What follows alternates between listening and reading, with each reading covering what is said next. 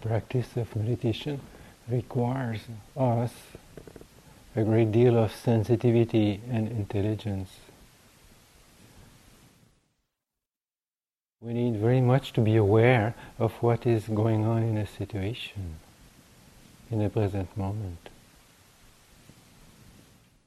We have to be able to respond to that situation the way that it requires.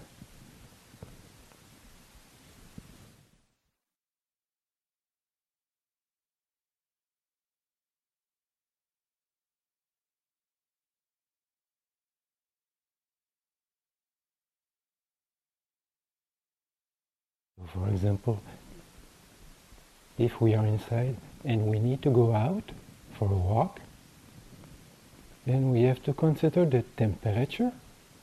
Is it cold? Is it freezing? Is it warm? Is it raining?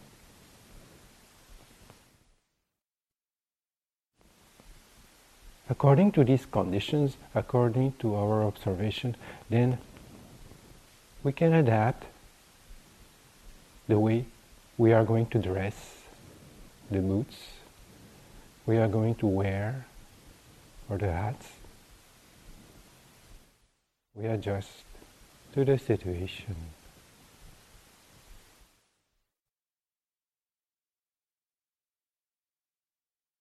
Meditation is the same thing.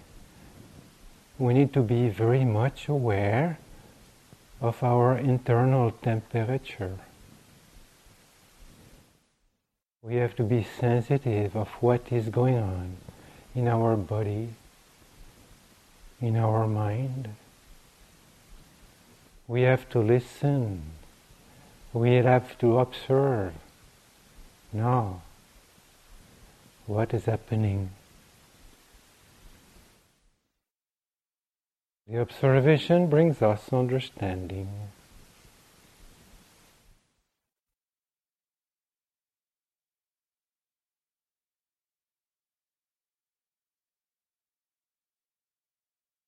You can feel your body.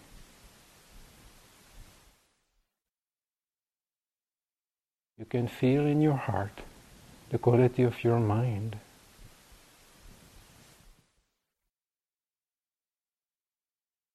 And you see what you need. You see also what you want.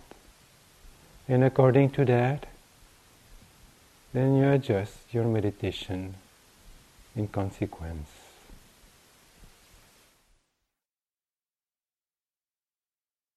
Is the mind agitated? I need to calm down.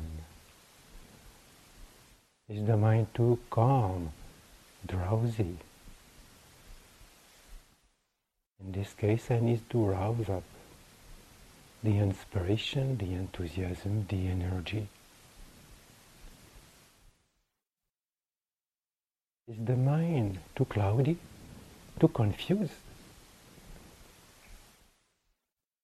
Then I need to investigate and look for what is happening there. The quality of my mind, the conditions that bring these states of mind. What can I do about it? Which tools can I use to face the situation?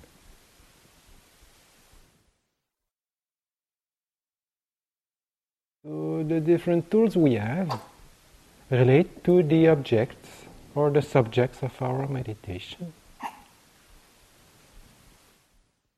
It's up to us to see.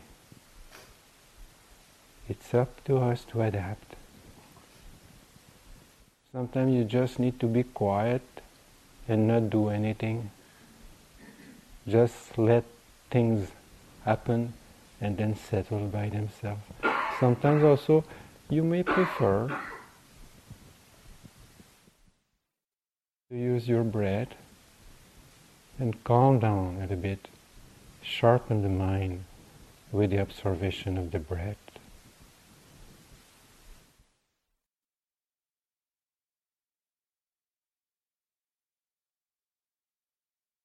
Sometimes you may already feel very happy, very contented. You feel like sharing. You have that emotion of care, that attitude of care, then you can develop a little bit a sense of gratitude, a sense also of loving kindness, friendliness to yourself, to other beings all around.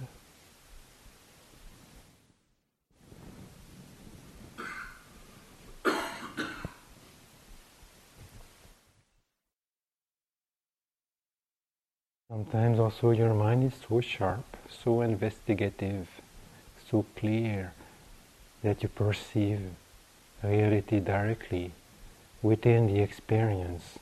You just see the flux of a process just arising and passing away, physically, mentally.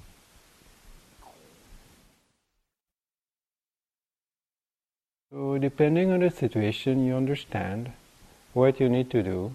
You understand also which type of tools you can use. And then you put a bit of effort, a bit of direction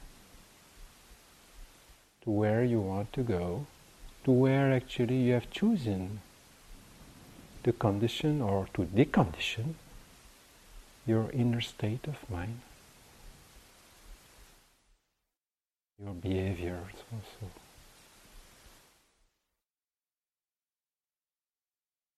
So here, again, we are with the 7 factors of enlightenment. Sati, a quality of presence.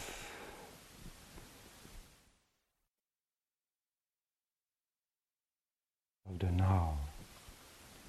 Dhamma Vichaya, investigation of phenomena, understanding, seeing, knowing. Virya, the effort, the energy you need to put in the process.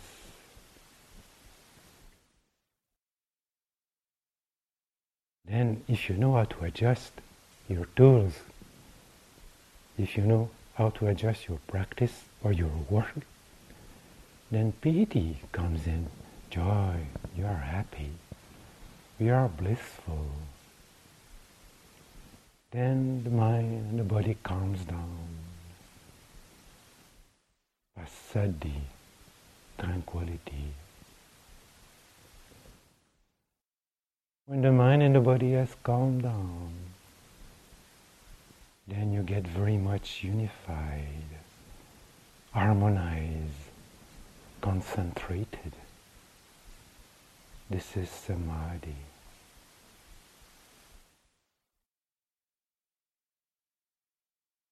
And with the mind of samadhi, effort is almost not necessary anymore. And you come to a state of perfect balance, equanimity.